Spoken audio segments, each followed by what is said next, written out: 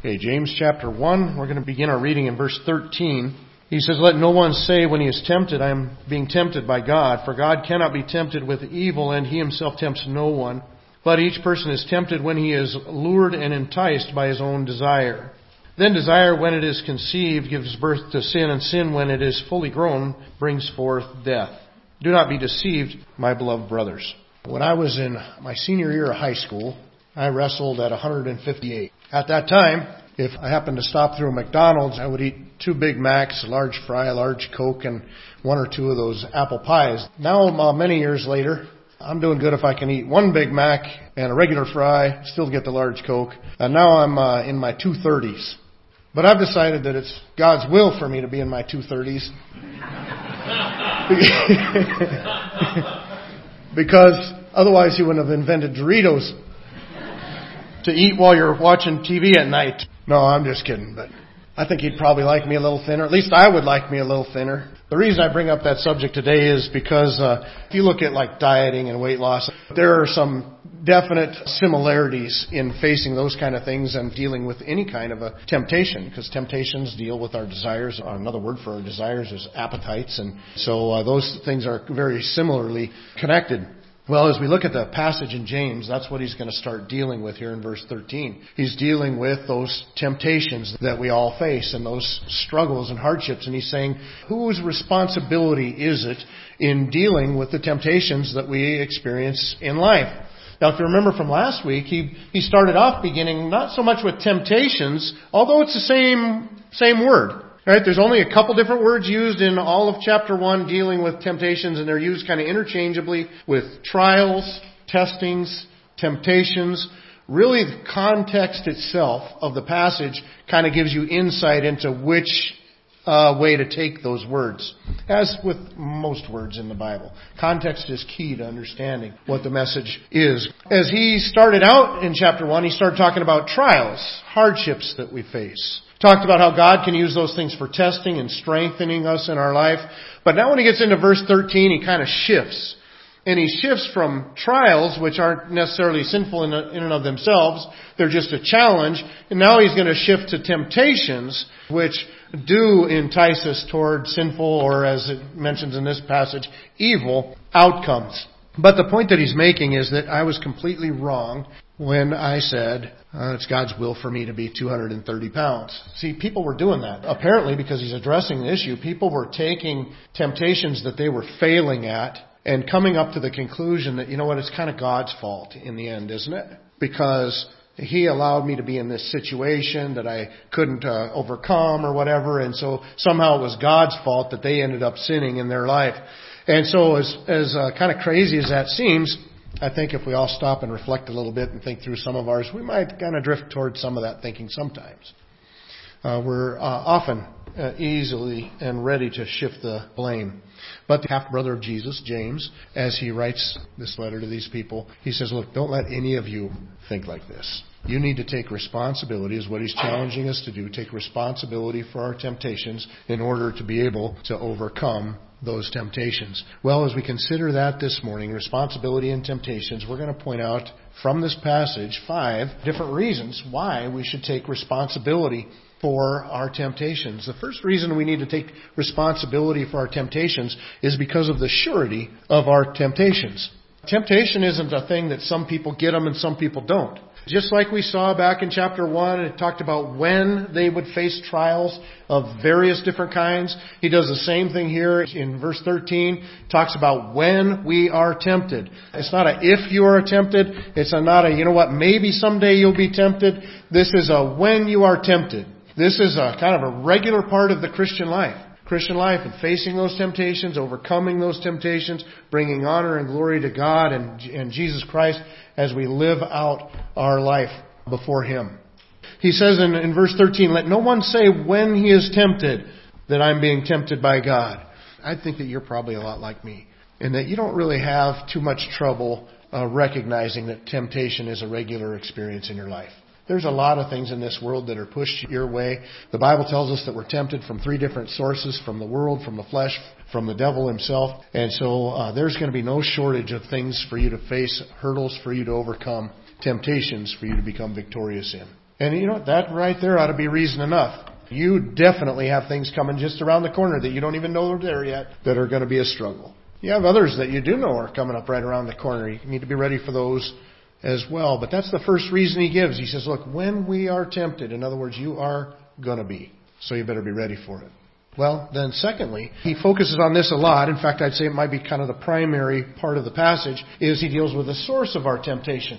Where does our temptation come from? These people were finding God to be a convenient loophole.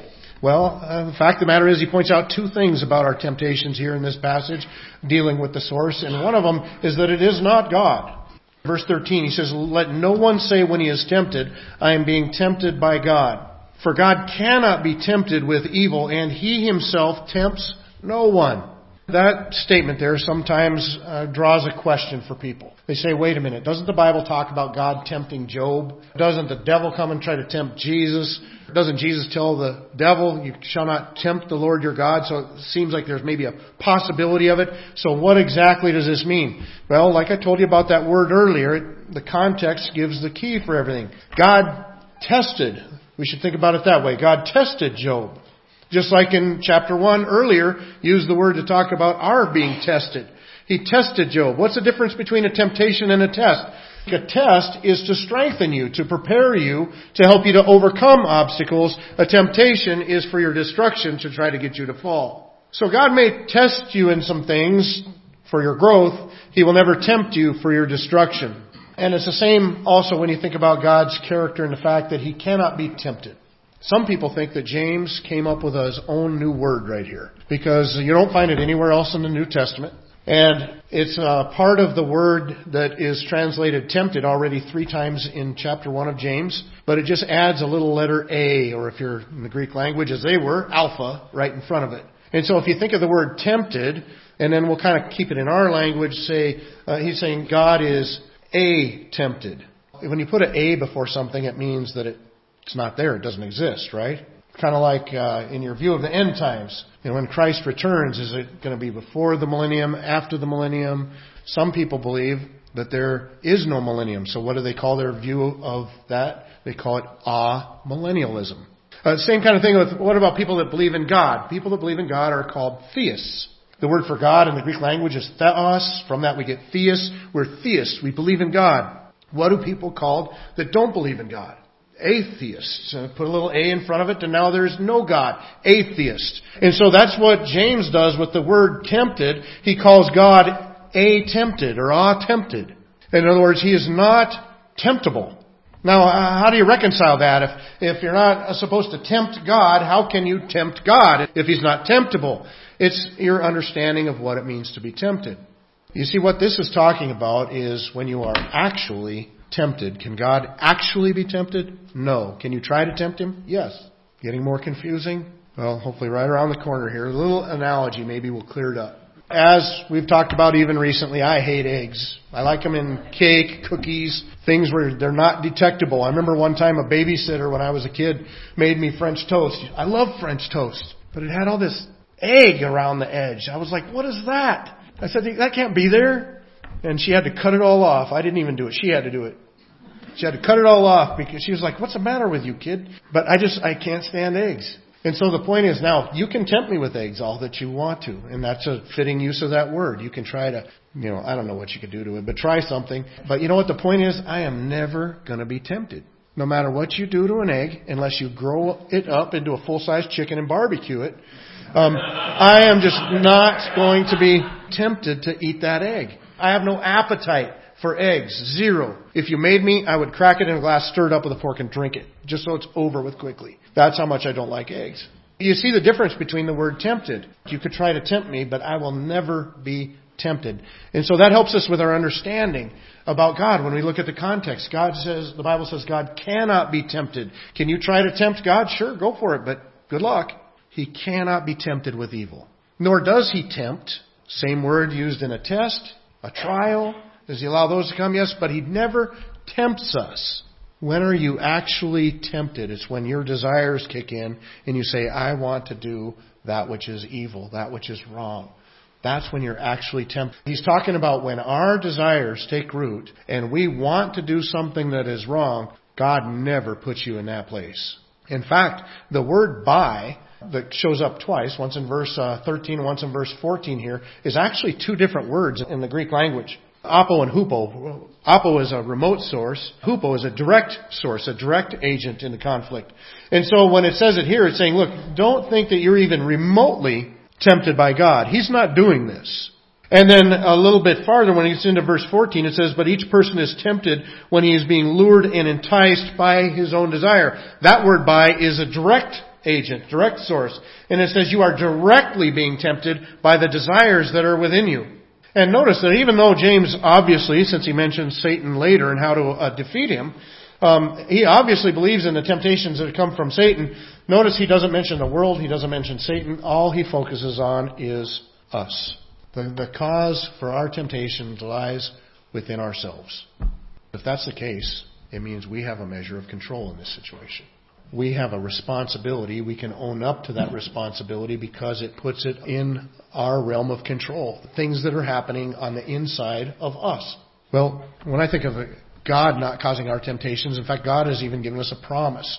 In 1 Corinthians chapter 10, verses 13 and 14, it says, no temptation has overtaken you that is not common to man. In other words, many other people have gone through exactly the same thing you're going through, which is encouraging because that means there's resources out there to help you. There's other people that you can get help from. How did you overcome this? And then, of course, God is the greatest help. It says He will not let you be tempted beyond your ability, but with the temptation He will also provide the way of escape that you may be able to endure it. Therefore, my beloved, flee from idolatry. Idolatry was the specific sin He was dealing with them with at the moment. But there's a good indication. God has promised that with every temptation that He's given you, He hasn't given you anything you can't handle. Other people have gone through it too. You can get some help from them even if you need to.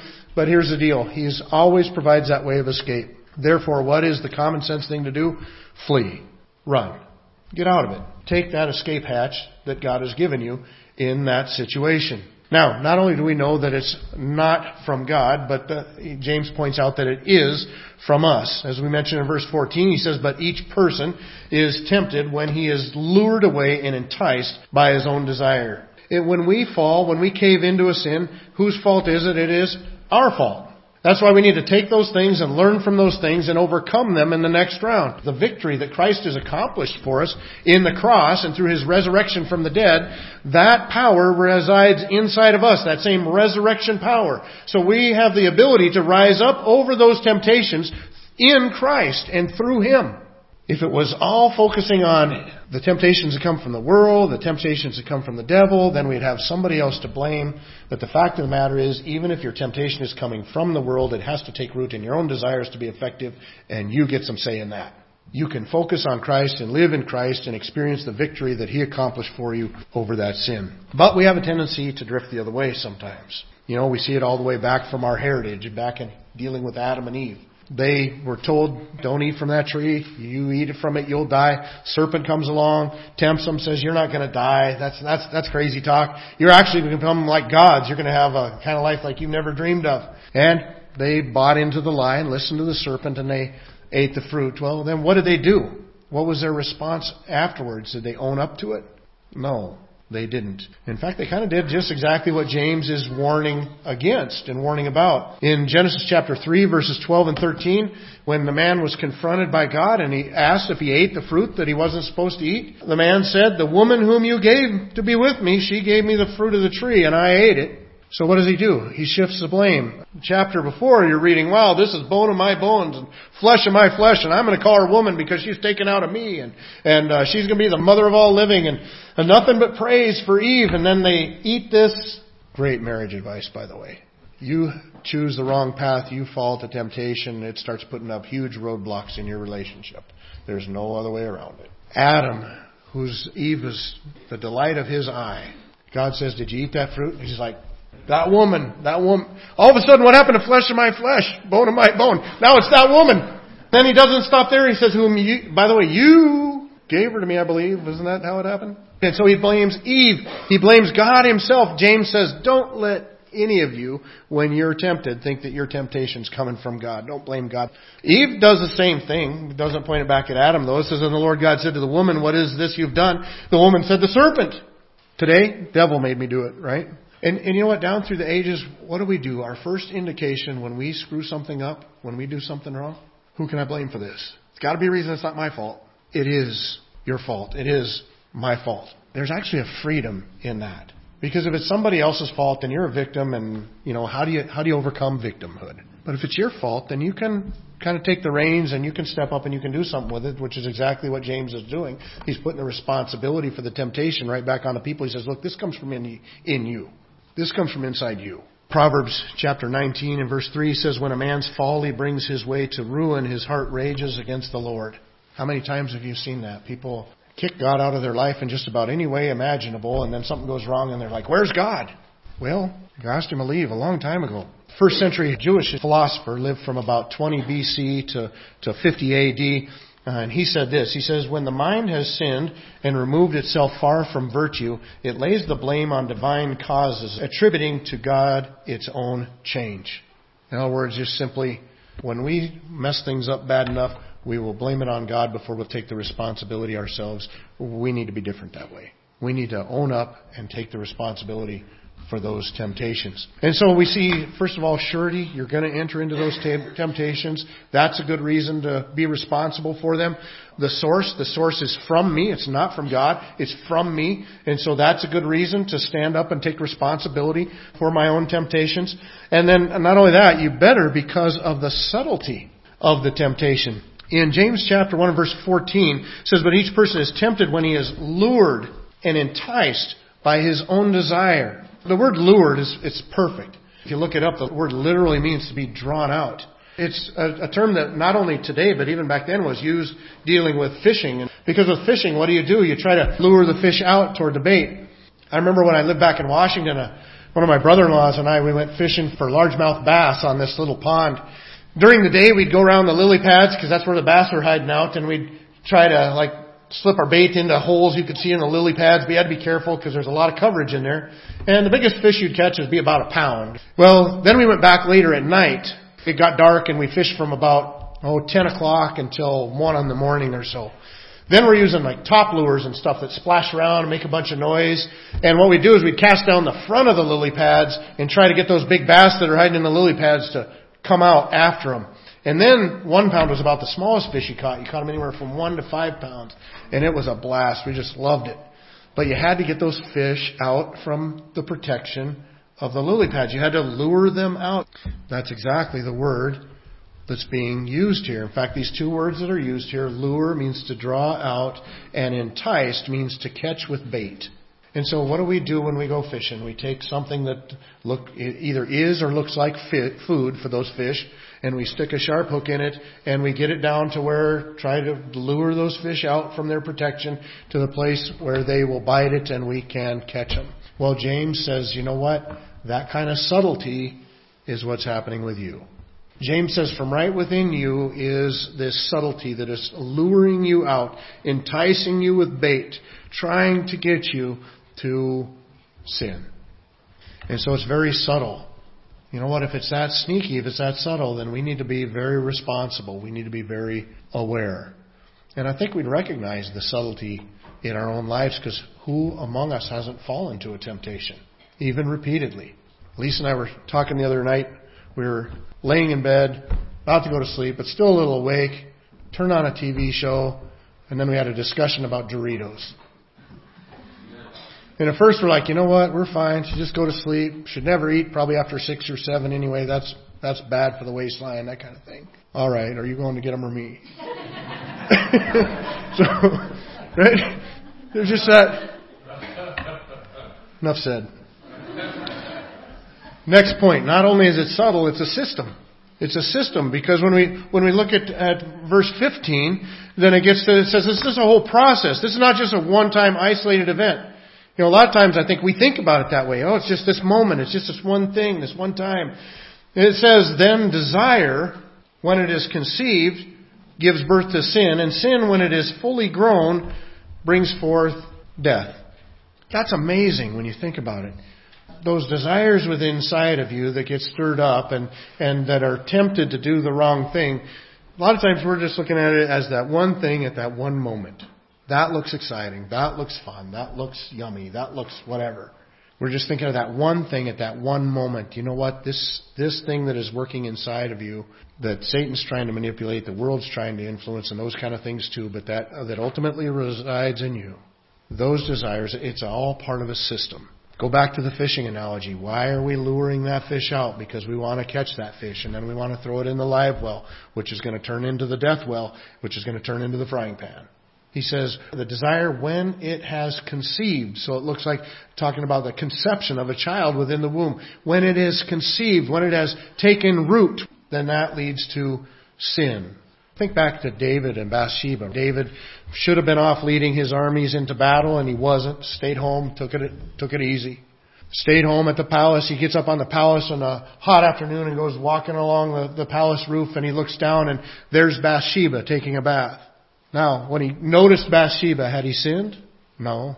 Well, not unless he had an idea that that's what he was going to run into up there. But as far as we know, he didn't have any idea of that. But David strolling around on the roof, and remember, this is a man who is a man after God's own heart. There's no sin when David looks down and notices Bathsheba. But you know what? There's just a second. There's just a second of what do you do? Now that you saw, what do you do? Do you look?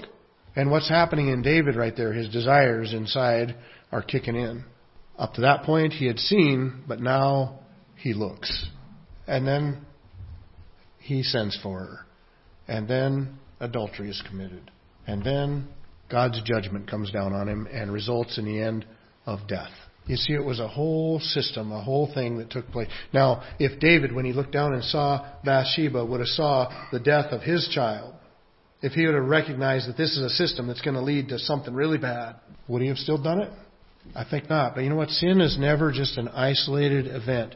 Sin always destroys. It always destroys your character. It will destroy your health. It will destroy relationships. Sin always destroys.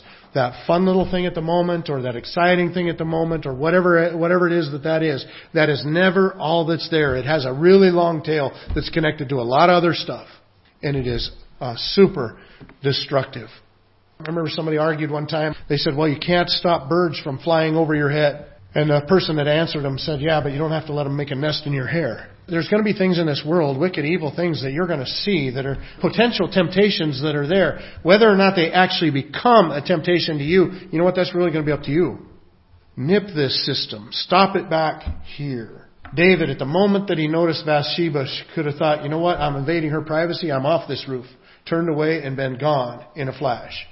And that's what he should have done. Any temptation that we face can be handled that way. Turn away, look away, flee, as he tells us in the Bible in so many different places. Well, it says that the final outcome, the end of this system, no matter what temptation you're looking at, its final goal is death. Now, death in the Bible is looked at 3 different ways. All of them would be impacted by this.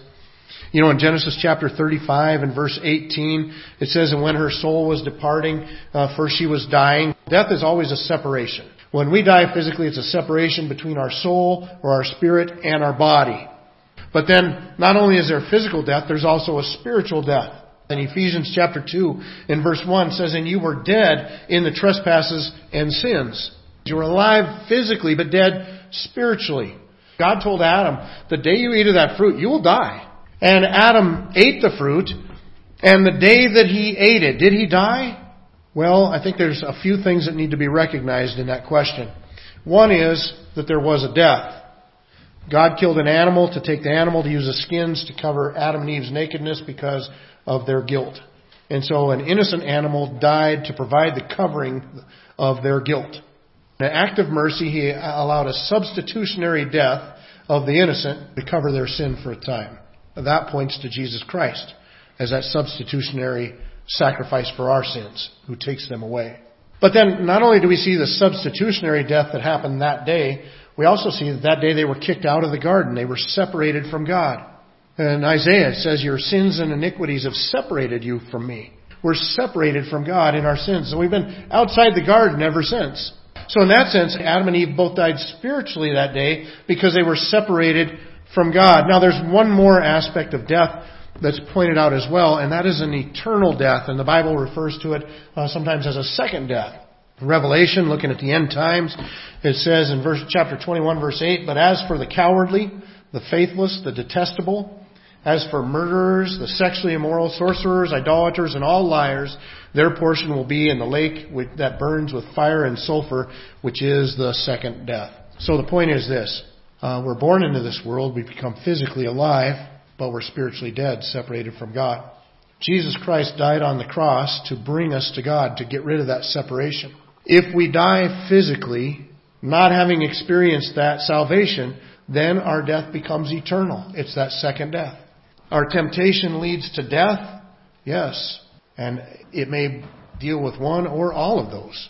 Our temptation is always bringing about our harm, which usually involves a physical component. When you think of things that are obvious, think of like drug addictions and things like that. Those have definite physical components that bring us to a shortened life. Sexual things do the same thing. Bring about greater risk of disease, greater shortened life. There's a lot of temptations that are directly tied to physical harm. Spiritual, it brings separation between us and God. And if we don't have experienced that salvation, then it ends up eternal. But death is always the goal of that sin. So when you think about that, it kind of brings us to our last point, that this is serious. This is a symptom that has serious repercussions in our life.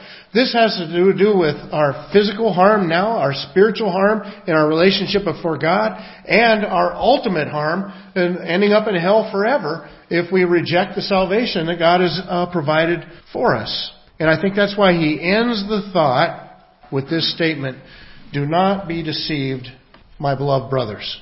Do not be deceived. Don't think you're going to get away with something here. The Apostle Paul used this same phrase in a couple of his epistles. In 1 Corinthians chapter 6, and dealing with sexual morality, he says, "Or do you not know that the unrighteous will not inherit the kingdom of God? Do not be deceived. Neither the sexually immoral, nor idolaters, nor adulterers, nor men who practice homosexuality, nor thieves, nor the greedy, nor drunkards, nor revilers, nor swindlers will inherit the kingdom of God." Notice what he says. He gives this whole list of things. He says, look, if you're participating in these things, you're not part of the kingdom of God. And right in the midst of that, toward the beginning, he says, do not be deceived. In other words, do not kid yourself. If these things are in your life, you're not headed the right direction here. You're up for an eternity that you don't want. No matter how religious you are, and because people can tend to be very religious and very immoral at the same time, do not be deceived. You're not going to make it if you're not on board here. Also, in 1 Corinthians 15, he says, do not be deceived. Bad company ruins good morals. In other words, you're going to run with the wrong crowd, think you're going to get away with it. It's not going to have an impact on you. Do not kid yourself. Galatians chapter 6, verses 7 and 8, he says, do not be deceived. God is not mocked. Whatever one sows, that will he also reap. For the one who sows to his own flesh will from the flesh reap corruption. But the one who sows to the Spirit will from the Spirit reap eternal life. So you see, in all these cases where this phrase is used, he's saying, look, if you're thinking you're going to live one way and then get away with it in the end, you're completely missing it. If you think you're just going to fall to temptation after temptation after temptation, and that is a sign of your being a child of God, you've got another thing coming. He's saying all these warnings about death, they need to be taken seriously. So as we live out this life before God in His honor, there's going to be temptations. Our temptations are sure. The source is within inside of us, which gives us a bit of control. But they're subtle. You've got to watch for them. There's a subtlety there and a system that has in play your demise. But those temptations, when they rise up from within us, we better take it seriously and overcome them. You can do that through Christ.